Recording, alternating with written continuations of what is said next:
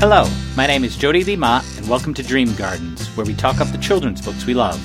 On this twice-monthly podcast, I interview other kids' books enthusiasts about their own favorite children's books. So on this podcast, I'll be talking with author Susan Adrian, and we'll be talking about the middle grade fantasy book The Dark is Rising by Susan Cooper. That's the second book in her series, which is also called The Dark is Rising. But first, as always, I'm going to start with a poem. And the poem I'm going to read today is called Mindoro. It was written by Ramon C. Sunico, and I found it in the poetry collection This Same Sky, a collection of poems from around the world. These were selected by Naomi Shahab Nye. Ramon C. Sunico is a poet and editor of several books. He's been awarded both the Philippines Free Press Literary Award and the Carlos Palanca Memorial Literary Awards, and he is also author of the picture book Two Friends, One World. Mindoro by Ramon C. Sunico. The sun dissolves. Some pieces float on the green sea, which hurries to darkness. The bloodlight flickers, while sporadically a wave slaps against the side of our slippery boat. The red threads of last light dance on the shoulders of our oarsmen. No one notices the stars begin to cluster like mayflies. The call of land to us is sharper than a fishhook. The rented home and dinner steaming. We are all mutes riding along on this boat. To the left, the sea slices the afternoon in two.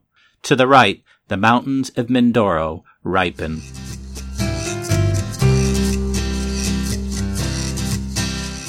My guest today is Susan Adrian, author of the middle grade novel Nutcracked and the YA novels Tunnel Vision and The Dark End. Her latest middle grade novel, Forever Neverland, has just come out on June 25th this year, 2019. You can find Susan's website at www.susanadrian.net. Thank you for joining me today, Susan. I'm so happy to be here. Thank you. Now, I mentioned your previous novel, Nutcrack, came out in 2017, and I'm wondering if you could talk a little bit about it, what it was about, and what inspired you to write it. Absolutely.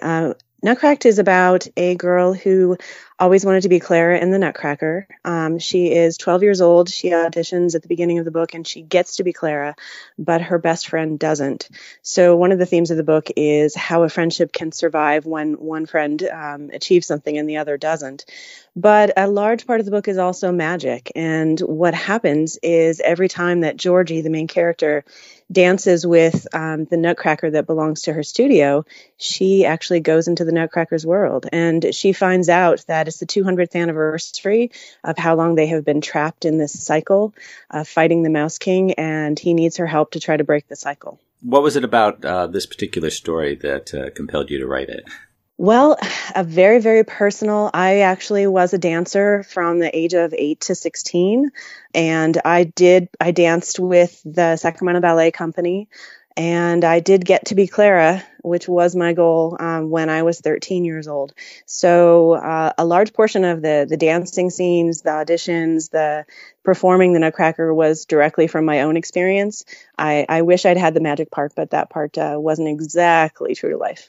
And do you think that's important for young writers to draw upon their own experience in creating their stories? I'd say yes and no. My first two books are about an 18-year-old psychic spy, and I didn't have a lot of experience with that, but those were also a lot of fun to write. I think that if you have a kind of experience like that is really powerful and personal that you can draw from, it's always going to make for a richer book. So yes, in some sense, if you have something like that, you can write about. But I also think it's perfectly fine to write about things you haven't done. Now, your latest novel is called, as I mentioned, Forever Neverland. It just came out. You could talk a little bit about that as well. Yeah, Forever Neverland, I'm really excited about this book. It's actually a dual point of view book. The two characters, is Fergus, who is autistic, and his sister Clover, who is neurotypical. They go to visit their estranged grandparents in London, and they find out that they are descended from Wendy, from Peter Pan. And Peter comes, per his promise in the original Peter Pan books, he comes and takes them to Neverland. And they have this great adventure there. The way that I have written Neverland, it is built upon the experiences of the people who come to visit. So Fergus's special interest is Greek mythology, and so the adventure starts to happen when a Greek sea monster comes and starts stealing the mermaids. And where did the inspiration for this particular book come from? You know, it's funny. I actually had the characters first, and I had to kind of find the right experience for them. Fergus and Clover were very real to me. Originally, they were in The Secret Garden, and that didn't quite work. And then once I figured out that Clover was extremely like Wendy, and Fergus, he's like a lost boy in a way, except for him, when he's in Neverland, it's a completely different experience because his autism is not viewed as different in any way. So it was really, really exciting to explore that. And then Clover is a little bit anxious, so she doesn't get along very well in a world without rules. So that was kind of interesting to play with, too. Now, I understand you also offer school visits. You go into school and do a presentation. Can you talk a little bit about what one might expect in as sort of a typical presentation you give?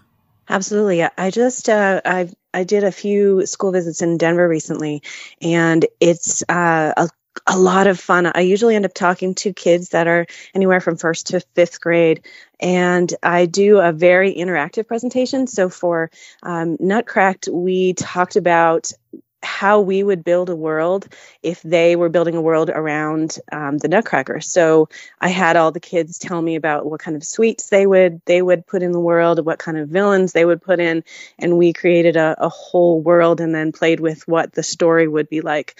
It was great and really fun because I never would have thought of having Sour Patch Kids as the evil villain, but it was fantastic. And so I really like to get the kids involved in creating a story and realizing that they can create stories too. So it's not just about, me in a book. It's about sparking imagination and spreading the love for writing as well as reading. Now, the book you chose as one of your favorite kids' books is The Dark is Rising by Susan Cooper. And it's actually the second novel in a series of 5 novels, which are often commonly referred to as the Dark is Rising series. This particular novel being published in 1973 in the UK as well as the US. For readers who might be unfamiliar with this particular book anyway, can you talk a little bit what it's about? Absolutely. It's hard to say how much I love this book. The Dark is Rising is about Will Stanton, who discovers on his 11th birthday that he is not who he thought he was. As the 7th son of a 7th son, he is the last of the Old Ones, or the Light, which is an ancient race whose goal is to battle the dark to protect Earth. And over the course of the book, he goes from just being a normal 11-year-old boy. He comes into his powers, he faces the dark, and he protects his family through a quest to collect the 6 signs. And what I love about it, well, I love many things about it, but one of the things that I love is it is part of a series. To me, it kind of reads as the first in the series, which is why it's more important to me, even though there's kind of a prequel to it. But it's Will's first entry into the world. And she has a poem which ties everything together, which I had memorized as a kid, and I can still say it from memory. So that's how significant it was to me. Now, like a lot of characters in fantasy novels, Will's a special character, but he doesn't realize it right away. And even once he learns it, he's not quite sure what to do with that, because he's usually only given a little bit of information at a time. So he has to sort of kind of figure things out as he goes along. And I'm wondering, what's the appeal of this kind of character who is kind of has these special abilities, but doesn't quite get it right away? Yeah, it's one of my favorite kind of characters because I think we can relate to them very well. He's not perfect. He makes mistakes all the time. Sometimes he makes very serious mistakes that threaten other people. But in the end, he makes the right decisions. And I think it's a parallel for life. And growing up, the goal is to kind of figure out the best that you can do. And the struggle, to face the struggles that you have. It was very similar character to me to Meg in A Wrinkle in Time, who is another of my favorite characters, who also her powers are not quite as strong, but it's the same kind of thing where she realizes that she has a goal that only she can do, and she has to come into her own. And Will really, although he's part of a race of creatures that aren't quite human, he still is very human with his family, and he's the youngest in the family. And I love how Susan Cooper portrays the family dynamics throughout the book. So going along with that idea, I mean, the start of this book, it's about his birthday, an 11th birthday, and the changes that come with that. And I'm wondering, along with being a fantasy novel, which it certainly is this, and you sort of touched on this a little bit, is it also in many ways a coming of age novel? I think it absolutely is. I think that it absolutely is coming of age. And more so, I think, than the other novels in the series. I think it really starts as a coming of age, and after this book, Will really is kind of the master of his own powers for the most part. So in The Grey King and Silver on the Tree, he knows what he's doing, and here he's kind of fumbling around. So this one is more of a coming of age than any of the others. Now, to also touch on another point you're making, a lot of these kinds of fantasy stories, the hero is usually an orphan or a single child. You can think of Harry Potter as an example of that. But here, there's a kind of a difference in that Will does come from a very large family, and it's very important to Will, and you talked about this a little bit.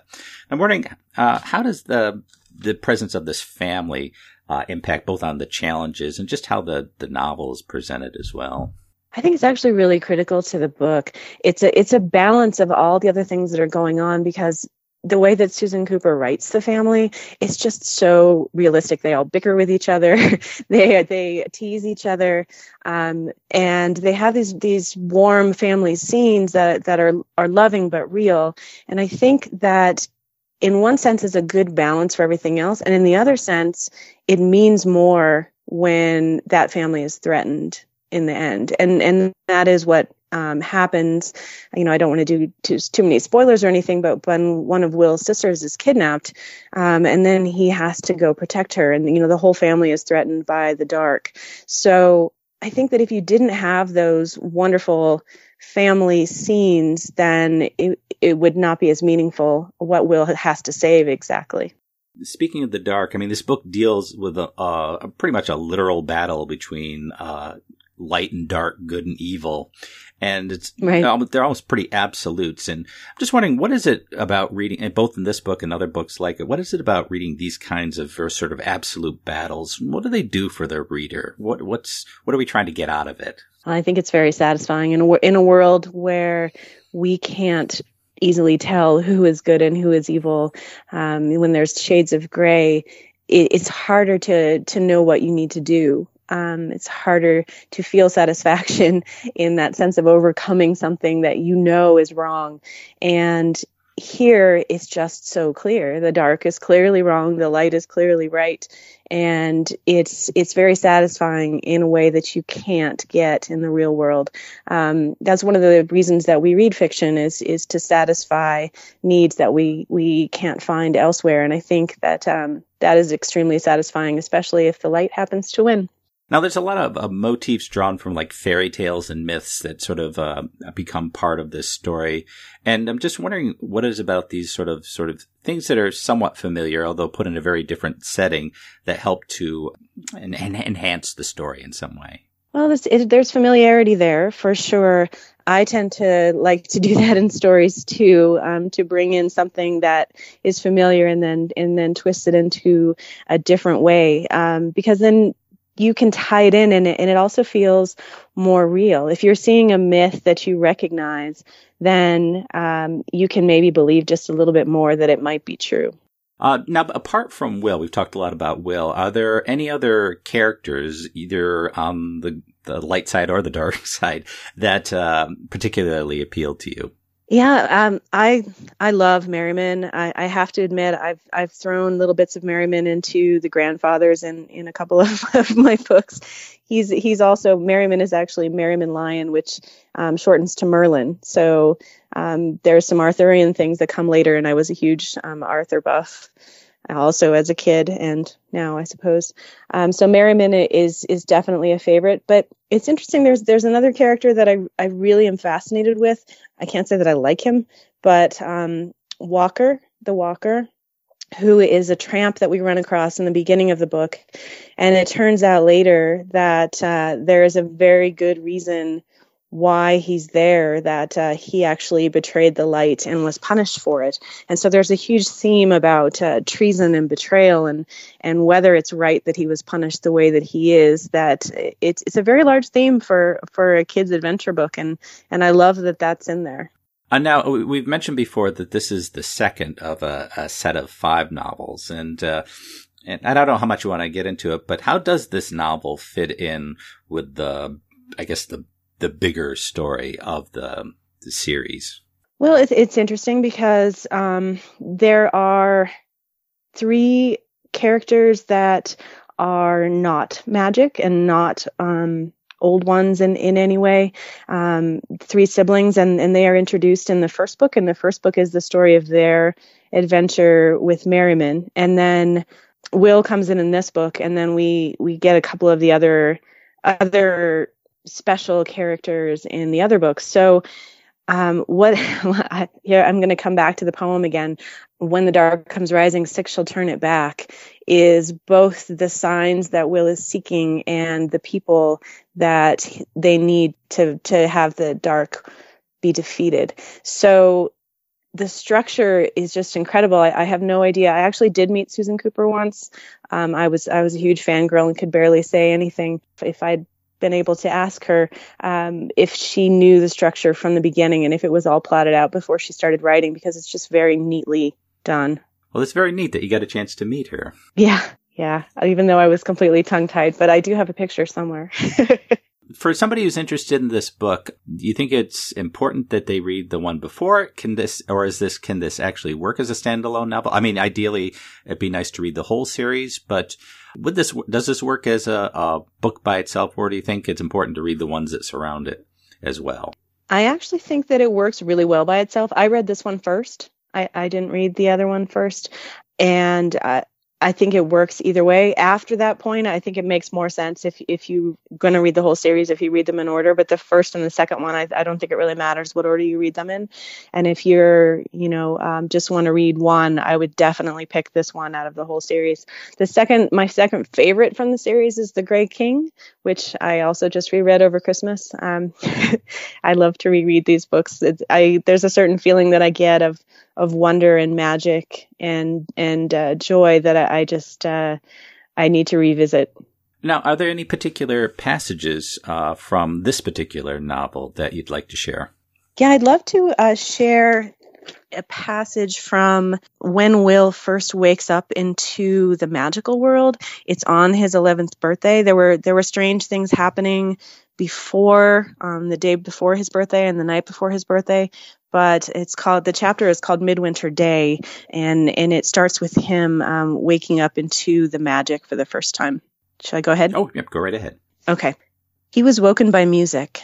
It beckoned him, lilting and insistent, delicate music, played by delicate instruments that he could not identify, with one rippling bell-like phrase running through it in a gold thread of delight. There was in this music so much of the deepest enchantment of all his dreams and imaginings that he woke smiling in pure happiness at the sound. In the moment of his waking, it began to fade, beckoning as it went, and then as he opened his eyes, it was gone. He had only the memory of that one rippling phrase still echoing in his head, and itself fading so fast that he sat up abruptly in bed and reached his arm out to the air, as if he could bring it back. The room was very still, and there was no music, and yet Will knew that it had not been a dream. He was in the twins' room still. He could hear Robin's breathing slow and deep from the other bed. Cold light glimmered round the edge of the curtains, but no one was stirring anywhere. It was very early. Will pulled on his rumpled clothes from the day before and slipped out of the room. He crossed the landing to the central window and looked down. In the first shining moment, he saw the whole strange familiar world glistening white, the roofs of the outbuildings mounted into square towers of snow, and beyond them all the fields and hedges buried, merged into one great flat expanse, unbroken white to the horizon's brim. Will drew in a long, happy breath, silently rejoicing. Then, very faintly, he heard the music again, the same phrase. He swung round vainly searching for it in the air, as if he might see it somewhere like a flickering light. "Where are you?" It had gone again, and when he looked back through the window, he saw that his own world had gone with it. In that flash, everything had changed. The snow was there as it had been a moment before, but not piled now on roofs or stretching flat over lawns and fields. There were no roofs. There were no fields. There were only trees. Will was looking out over a great white forest, a forest of massive trees, sturdy as tower and ancient as rock. They were bare of leaves, clad only in the deep snow that lay untouched along every branch, each smallest twig. They were everywhere. They began so close to the house that he was looking out through the topmost branches of the nearest tree, could have reached out and shaken them if he had dared to open the window. All around him the trees stretched to the flat horizon of the valley. The only break in that white world of branches was away over to the south where the Thames ran. He could see the bend in the river marked like a single stilled wave in this white ocean of forest, and the shape of it looked as though the river were wider than it should have been. Will gazed and gazed, and when at last he stirred, he found that he was clutching the smooth iron circle threaded onto his belt. The iron was warm to his touch. And the reason that I wanted to read that passage particularly is you can just see the poetry or hear the poetry in the words. She is, I think, crafting each sentence very carefully, and it's beautiful. I don't even normally like description that much, but that moment I can almost feel of what it would be like to wake into a world that is ancient and not at all what you think it's going to be. I think description is very hard to pull off and make interesting, so when an author does it, it's very impressive. Absolutely. Well, Susan, thank you so much for picking this book, giving me a chance to reread it, and thank you for taking the time to talk to me about it today. Absolutely. I love to share the book, and I hope a few more people pick it up and get to experience the pure magic that is The Dark is Rising. You can find Susan's website at susanadrian.net. Thank you for joining me on Dream Gardens. The theme music, titled All Together, is provided courtesy of Purple Planet Music. You can visit them at www.purpleplanet.com. Podcast cover art was created through Canva, which can be found at www.canva.com. You can visit me at jlemont.com or follow me on Twitter at DreamGardensJLM. The Dream Gardens podcast is also available through iTunes, Stitcher, Google Podcasts, and Spotify. If you like what you hear, please comment, share, or subscribe. And if you'd like to participate in the Dream Gardens podcast, go to the contact page on my website and send me a note telling me who you are and what book you'd like to talk about. And until next time, keep dreaming, keep growing, and keep reading.